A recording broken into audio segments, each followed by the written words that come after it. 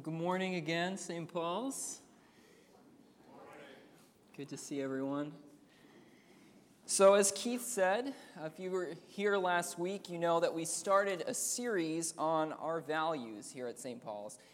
Maybe you've been here for a while and you don't even realize that we actually have these 7 values. If you go to our website, you can see them listed there. If you've been to a membership class recently, hopefully you remember that we talked about them a little bit.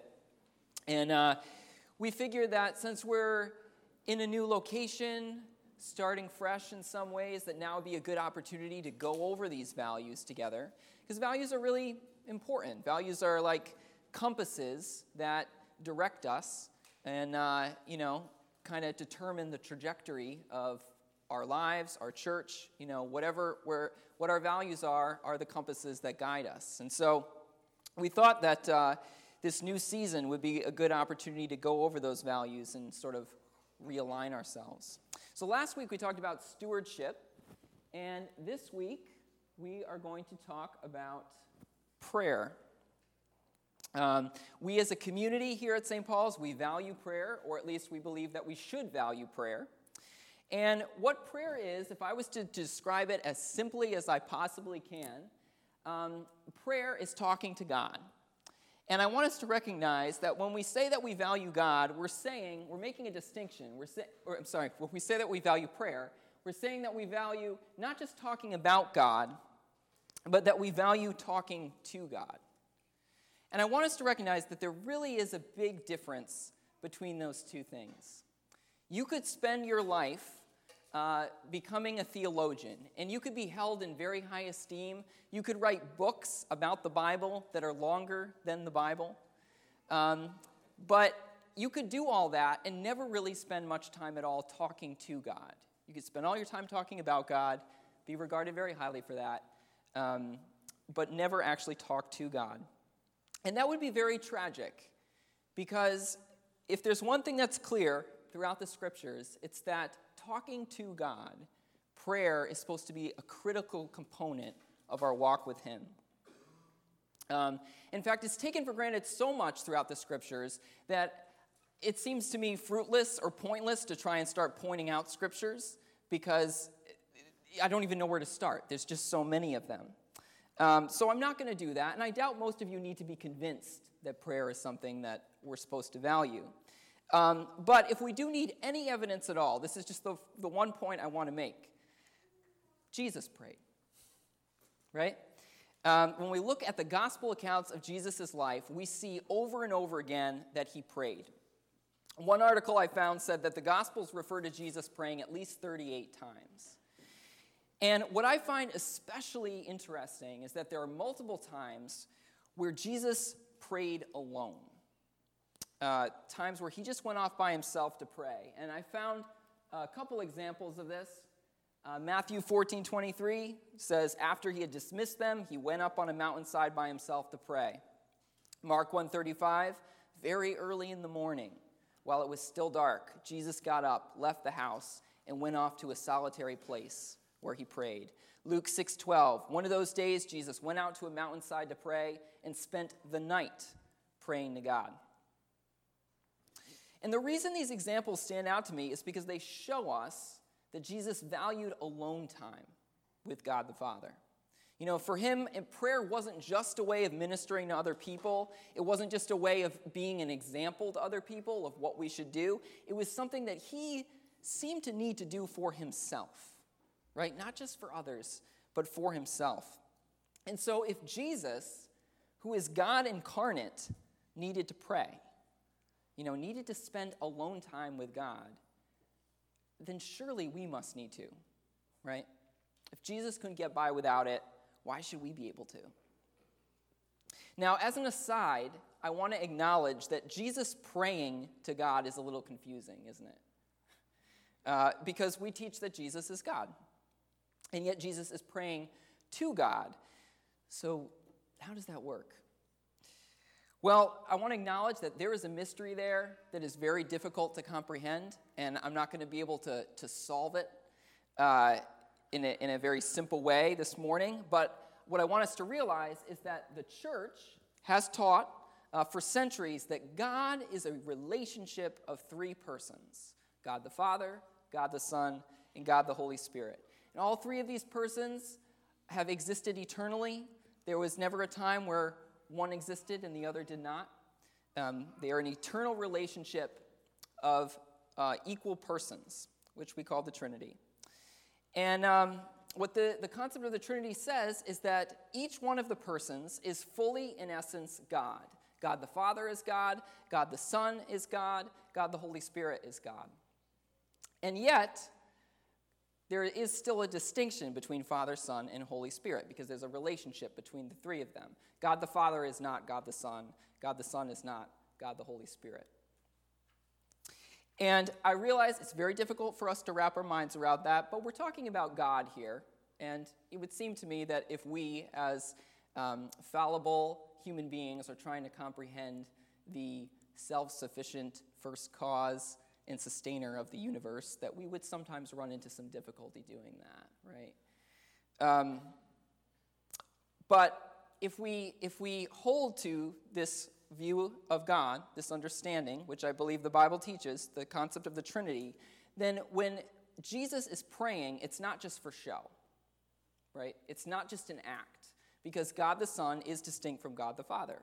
So when Jesus prays, he is legitimately praying to God the Father. And that is an expression of a relationship, that relationship of the Trinity that has existed since before the world was made. But anyway, the main point I want us to see is that Jesus valued prayer, and he valued it enough to do it when no one was looking. So that's how you really know if you value prayer, right? If you only pray when there are other people around, there's always a chance that you're motivated by some sort of desire to impress those people or look spiritual or just fit in with those around you, right? But if you pray alone, that's a sign that you really do value prayer. And that's what Jesus did. Jesus, God in the flesh, valued prayer enough to do it even when he was alone, and even on occasion all night long. So clearly, if we're following Jesus, we also should be valuing prayer. But do we value prayer? Is prayer just something that we say we value, or is it something that we legitimately do value?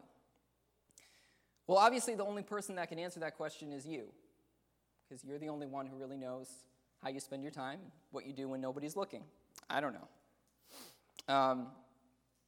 And I bet that there are some of you here who talk to God a lot, and who talk to God way more than any of us could ever know.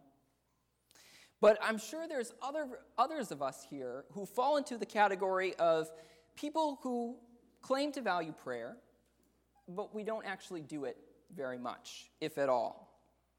And if that's you, I want to say that I empathize. I get it. I do, because in my own life, prayer has actually never come easy for me. I'm the kind of person who has to be disciplined about praying if it's actually going to happen. And I'm not saying I don't enjoy prayer, especially over the last few years. I've really learned to appreciate spending time with God, and I've learned just how much of a blessing prayer can be.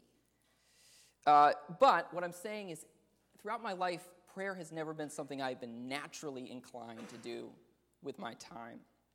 Now, one of the things I am inclined to do with my time is to go for long walks and listen to podcasts. And often they're podcasts that are talking about God. They're podcasts about Scripture and theology. I don't have to be disciplined to do that. I just love to do that. But what does take discipline is for me to take the earbuds out eventually and just say, okay, now I'm going to talk to God. And maybe for you, it would be the reverse. Maybe you'd be like, I don't want to listen to people talk about God. I'd much rather go for a walk and talk to God. But I know that for me, it's always been more of a discipline to talk to God. And I realize that there are probably others here who, for you, it's the same way. And so this morning, I want to speak primarily to those of us who fall into that category, to those of us who are not naturally inclined to pray. And specifically, I want to speak to those of us who have allowed that natural inclination kind of to take over. Those of us who have not disciplined ourselves to pray even when no one is looking. Maybe we pray when we're at church, or pray when we're in a group, but we just never really bring ourselves to pray when we're alone. And I want us to ask ourselves the question, why don't I pray?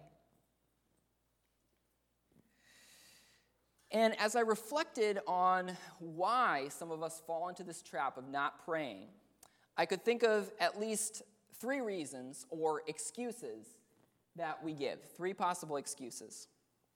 And what I want to do this morning is look at each of those excuses and recognize why they really don't work. So the first excuse is, I'm just too busy to pray. I'm just too busy to pray. Now, I think it's very easy for us to convince ourselves that this is true.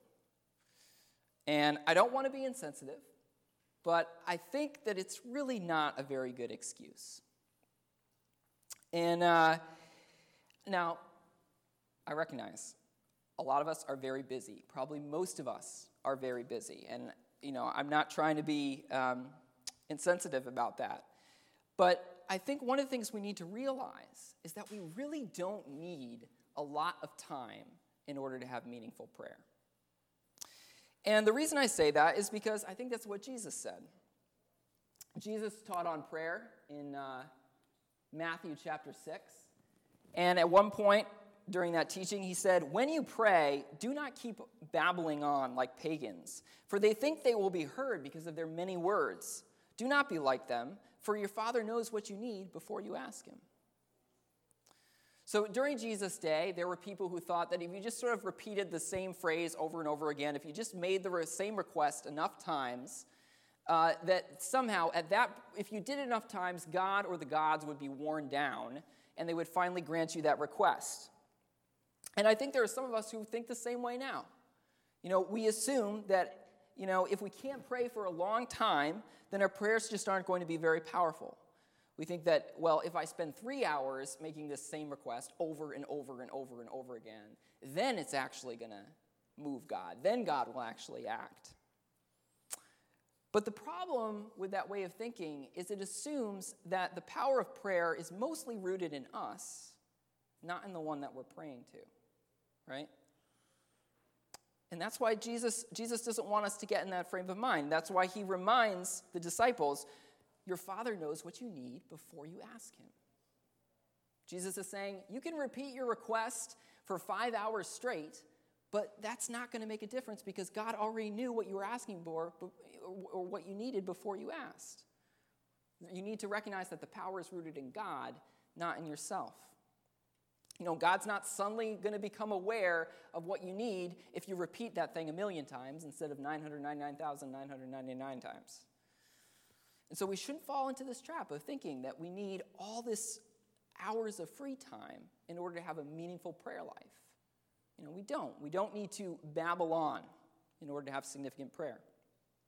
And so when we recognize this, I think we can start to realize that this busy excuse doesn't really work. Because we absolutely can have, if we make it a priority, say 20 minutes of focused prayer time during a day. Say 10 minutes in the morning, 10 minutes at night. It's not a lot of time. But if you're focused, that's significant. That's meaningful. Maybe it means getting up 10 minutes earlier. Maybe it means sacrificing 10 minutes of TV time or reading time right before bed. But when you think of how much you stand to gain just in that little bit of time, it's really not much of a sacrifice at all. 10 minutes of time really isn't going to make or break your night's sleep. And of course, there's other ways that we can work prayer into our lives, even if we're super busy. Most of us have a commute to make every day, right? That commute is probably around 20 minutes. When I drive, I often like to listen to podcasts or listen to the radio, listen to music. But I recognize that I don't have to do those things. And sometimes I make the decision to say, I'm going to drive in silence, and instead I'm going to talk to God. This is an opportunity to pray. And so, if you have a hard time waking up 10 minutes earlier, well, don't wake up 10 minutes earlier, but once you get into the car to drive, make it a point to say, I'm going to spend this time talking to the Lord. Start my day off well. So I am confident that even the busiest among us can find enough time available in the day to pray a meaningful amount.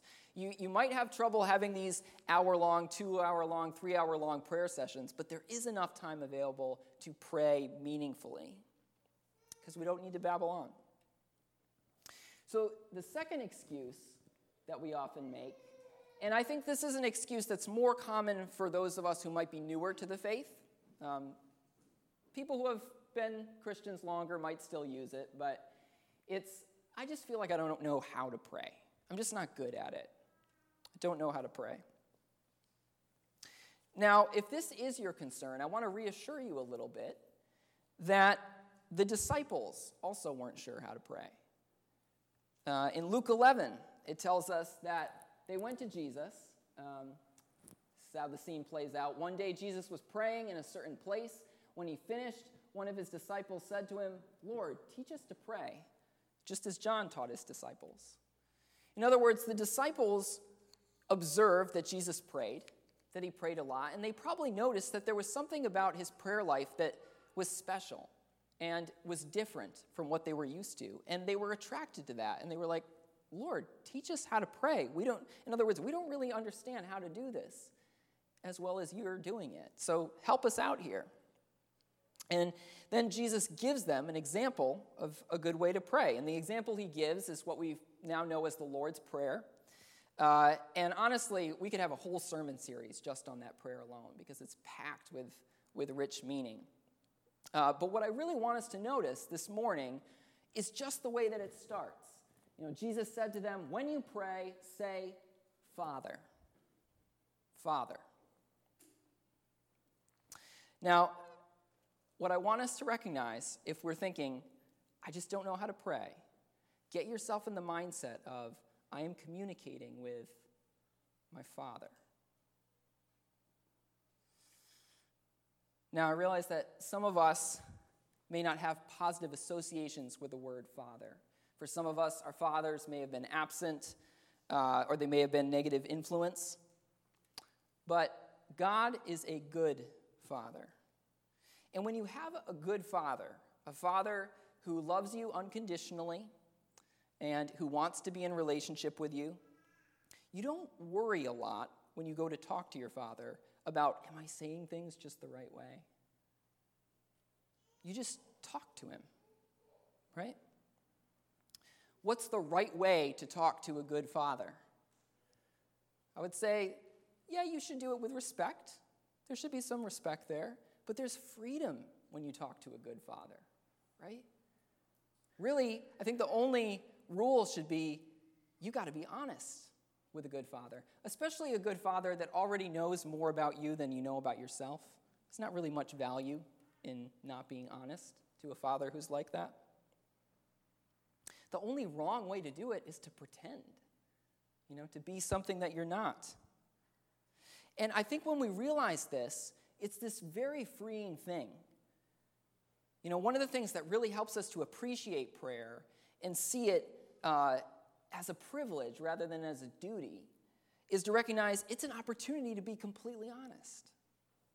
Most of the time as we go throughout our day, we don't really feel the freedom to be completely honest. This is probably a good thing. Like all of us, to a certain extent, hold back, right? We don't always let everybody know what we're thinking and feeling, and that's okay.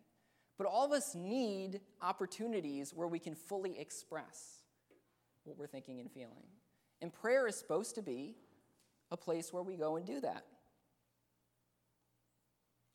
Because we have confidence that the Lord, number one, already knows what we're thinking and feeling, and number two, that he loves us.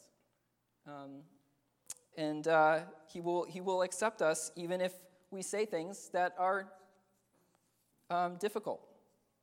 One of the things that professional counselors know is that it is therapeutic for a person to freely express and be honest about what's going on inside of them.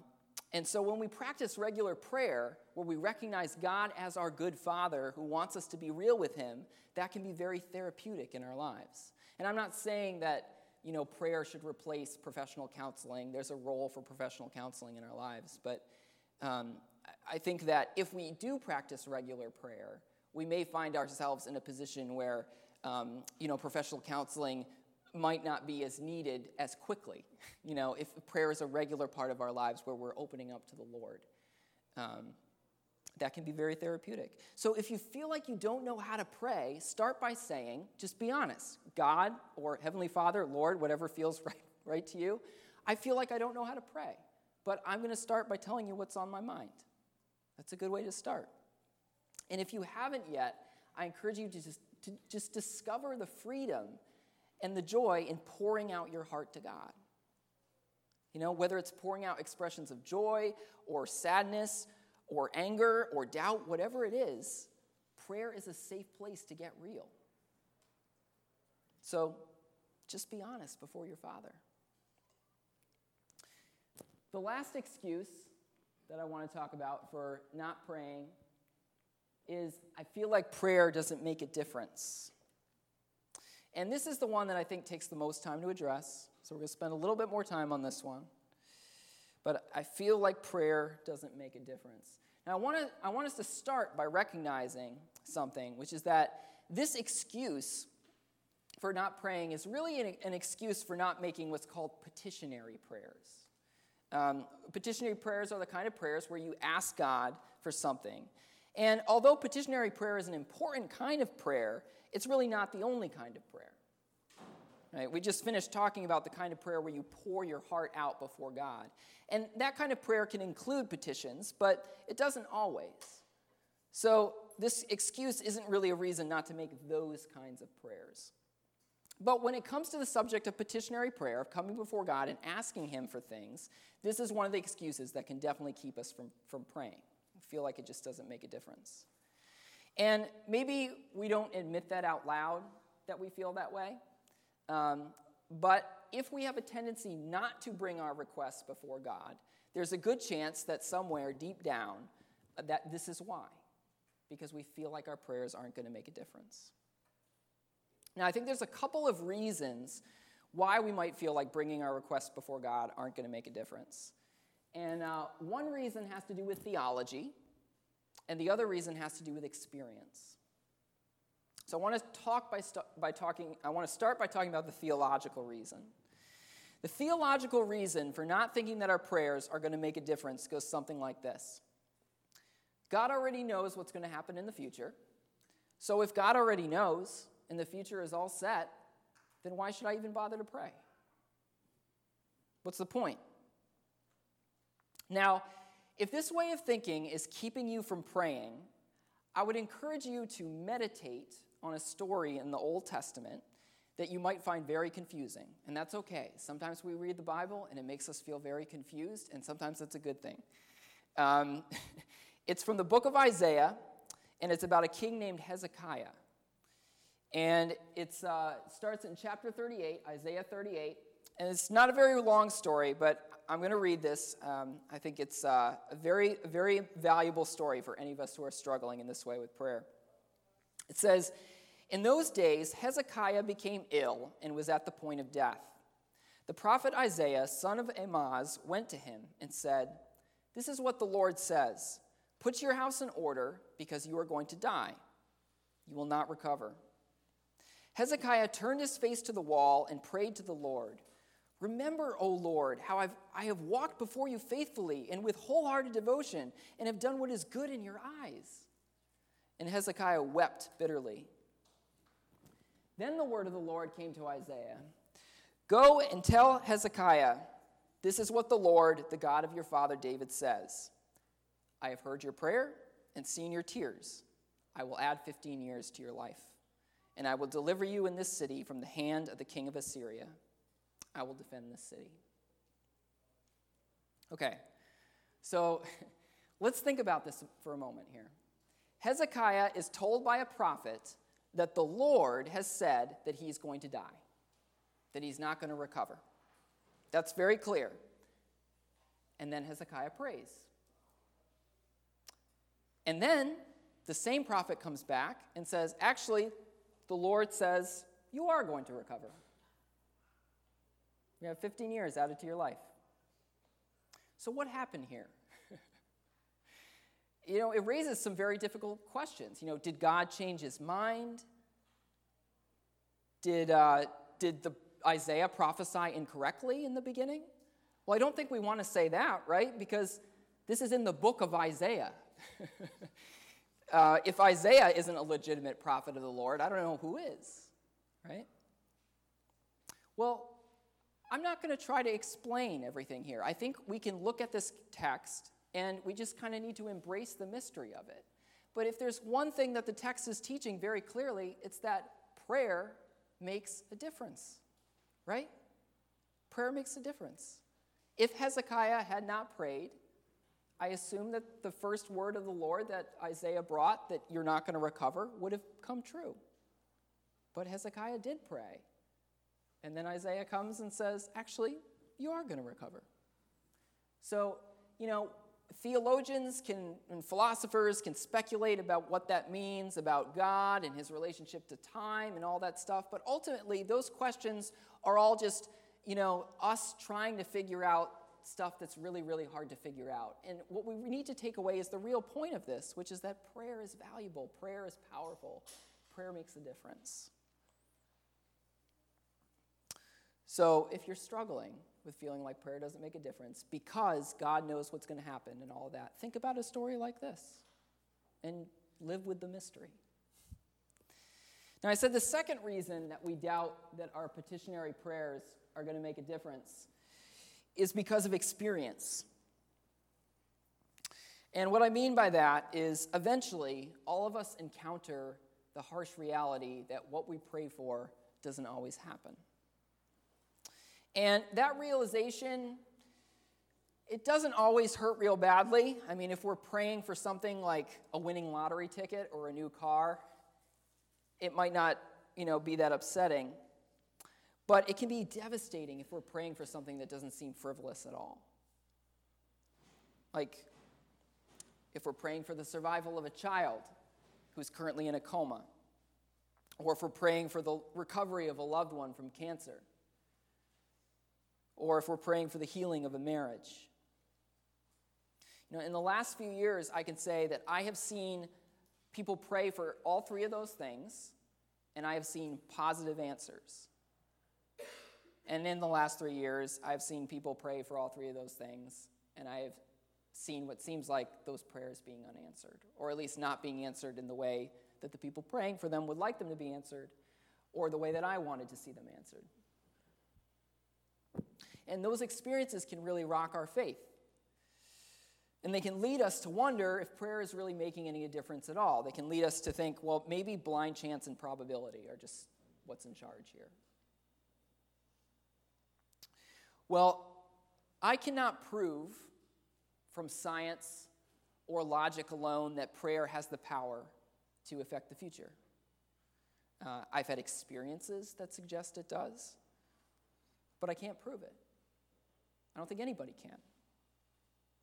But Scripture tells us over and over again that prayer does have effects.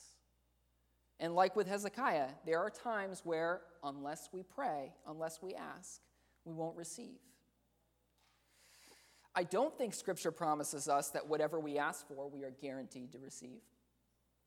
But I do think it promises that there are things that will happen that would not have happened if we had not prayed. So I'll say that again. Scripture doesn't promise that whatever we ask for, we are guaranteed to receive. But it does promise that there are things that will happen that would not have happened if we had not prayed. I think one passage that demonstrates this really well is in the book of James. It says in James chapter 4, verses 2 and 3, "You do not have because you do not ask God. When you ask, you do not receive because you ask with wrong motives, that you may spend what you get on your pleasures." So James is saying really clearly here, there are things that you guys could have, but you don't have because you're not asking God. And there are things that you could have, but you don't have because when you ask, you're actually asking with selfish motives. Now, I want to be clear. I'm not trying to imply that if you're praying for a loved one with a chronic illness and that loved one is not healed, then the reason is because you're asking with wrong motives. I'm not saying that. Sometimes we don't get what we ask for, not because we have wrong motives, but simply because God has other plans. And we can't control God. But James is saying here that sometimes we don't get what we ask for because we're asking either for the wrong reason or just for the wrong thing. When we went through our James series, I used an analogy about prayer, and I think it's worth using again. I think that prayer is a little bit like ordering in a restaurant. And God is like a chef who's prepared a menu with good options for things that you can eat. And life is kind of like you're coming into God's restaurant, and if you don't pray, in other words, if you don't order, then you don't get a meal, right? If you go into a restaurant and you never place an order, well, you'll just sit there, and you'll never actually eat anything. So there are things available for us to enjoy that we won't get to enjoy unless we ask for them. That's prayer. We have to ask. Like James says, you do not have because you do not ask God. However, you can't just ask for anything and expect to get it, because God has only put certain things on the menu. If you ask for a meal that's not on his menu, then he's not going to give it to you. Just like if you're at the Olive Garden and you ask for tacos, you're not going to get it. It's not on the menu. It's not one of the options. And so the way I like to put it is this. Prayer can't get you just anything, right? But it definitely increases the likelihood that God's will is going to be done in our lives and in the world. You might remember that a couple weeks ago we did the Q&A message. And in that message, I talked about how the Bible takes it for granted that there are certain things that happen in the world that are not God's will. That's why we have this word sin. Sin is going against the will of God. But when we pray and when we ask for things that are in God's will, the likelihood that God's will be done increases. And I don't know why exactly God has set things up that way, but I believe he has. Because God wants us to participate in making this world a better place, making this world a more beautiful place. From the beginning, when God created Adam and Eve, he said that you guys are made in my image, which means you guys are supposed to partner with me in ruling this world. And he gave Adam and Eve power to do that, power that could either be a blessing to the world or a curse. And we carry some of that power with us. And one of the ways now that we partner with God in the world is by praying. God wants us to participate in making his will a reality here on earth. Because right now, God's will is not always being done. That's why Jesus taught us to pray, your kingdom come, your will be done on earth as it is in heaven. Right? That prayer assumes that right now, God's will is not being done on earth as it is in heaven. But he commands us to pray that it will be done, because when we pray, the likelihood that God's will is going to be done in our lives and in the world increases. So, regardless of what your theology is or your experiences have been, I encourage you to recognize that throughout Scripture, Old Testament, New Testament, when we look at the life of Jesus himself, over and over again, we are told that prayer has power. It makes a difference. And there are things that will not happen unless we pray. And we don't have to babble on forever. It's not so much about quantity as it is about quality. And if we as a community value prayer, then God can and will work powerfully through that. So, let's pray. Lord Jesus, I thank you that you have created this world such that we, as your children, have the ability to come before you and talk to you and be heard by you. And I thank you, Lord, that you have set things up so that when we pray, when we talk to you, it has power to make a difference. God, I pray that we would believe that we would have faith that that is true, that we would walk with trust in you, and that we would demonstrate that trust by talking to you, by praying, by bringing our requests before you. Lord, I pray that as we pray, you would calm anxiety that we have, that you would bring us peace, that you bring us relief from fear. And God, I pray that we would be blessed to see in clear and powerful ways how prayer makes a difference. I pray that you would use it in our own lives, Lord, that would have power to help us to see you for who you are and to find a greater level of peace and freedom from stress. And I pray, Lord, that we be blessed to see how it does change things, Lord. We thank you, Lord. Give you praise in Jesus' name. Amen.